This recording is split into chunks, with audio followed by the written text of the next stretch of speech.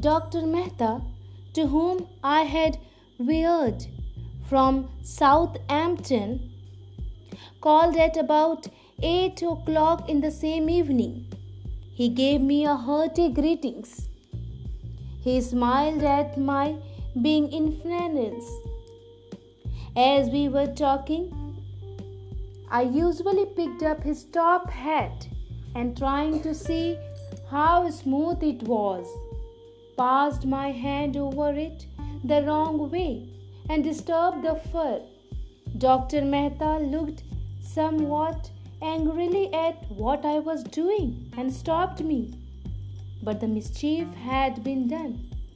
The incident was a warning for the future.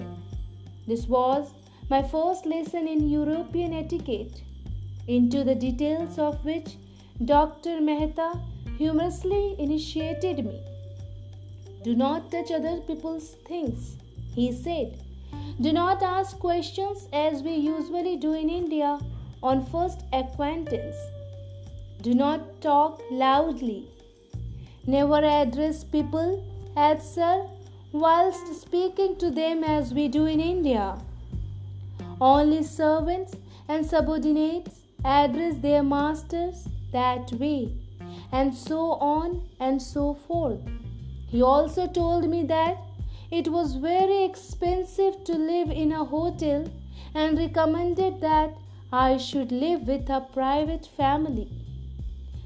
We deferred consideration of the matter until Monday. S.J.T. Majumdar had, and I found the hotel to be a trying affair. It was also very expensive. There was, however, a Sindhi fellow passengers from Malta who had become friends with S.J.T. Majumdar, and as he was not a stranger to London, he offered to find rooms for us.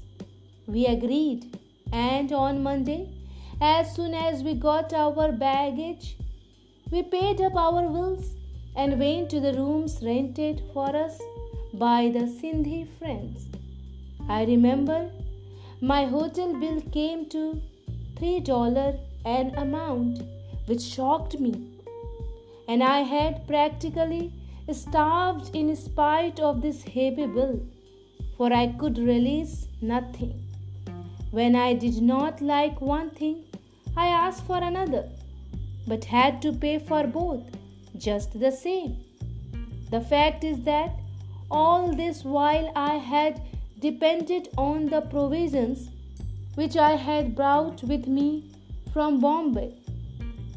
I was very uneasy even in the new rooms. I would continually think of my home and country. My mother's love always haunted me. At night, the tears would stream down my cheeks, and home memories of all sorts made sleep out of the question.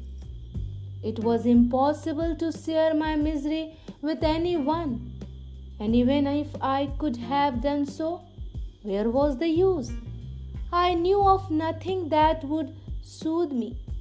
Everything was strange, the people, their ways, and even their dwellings. I was a complete novice in the matter of English etiquette and continually had to be on my guard. There was the additional inconvenience of the vegetarian vow. Even the dishes that I could eat were tasteless and insipid. I thus found myself in between Scylla and Cherry Bedis. England I could not bear, but to return to India was not to be thought of. Now that I had come, I must finish the 3 years, said the inner voice.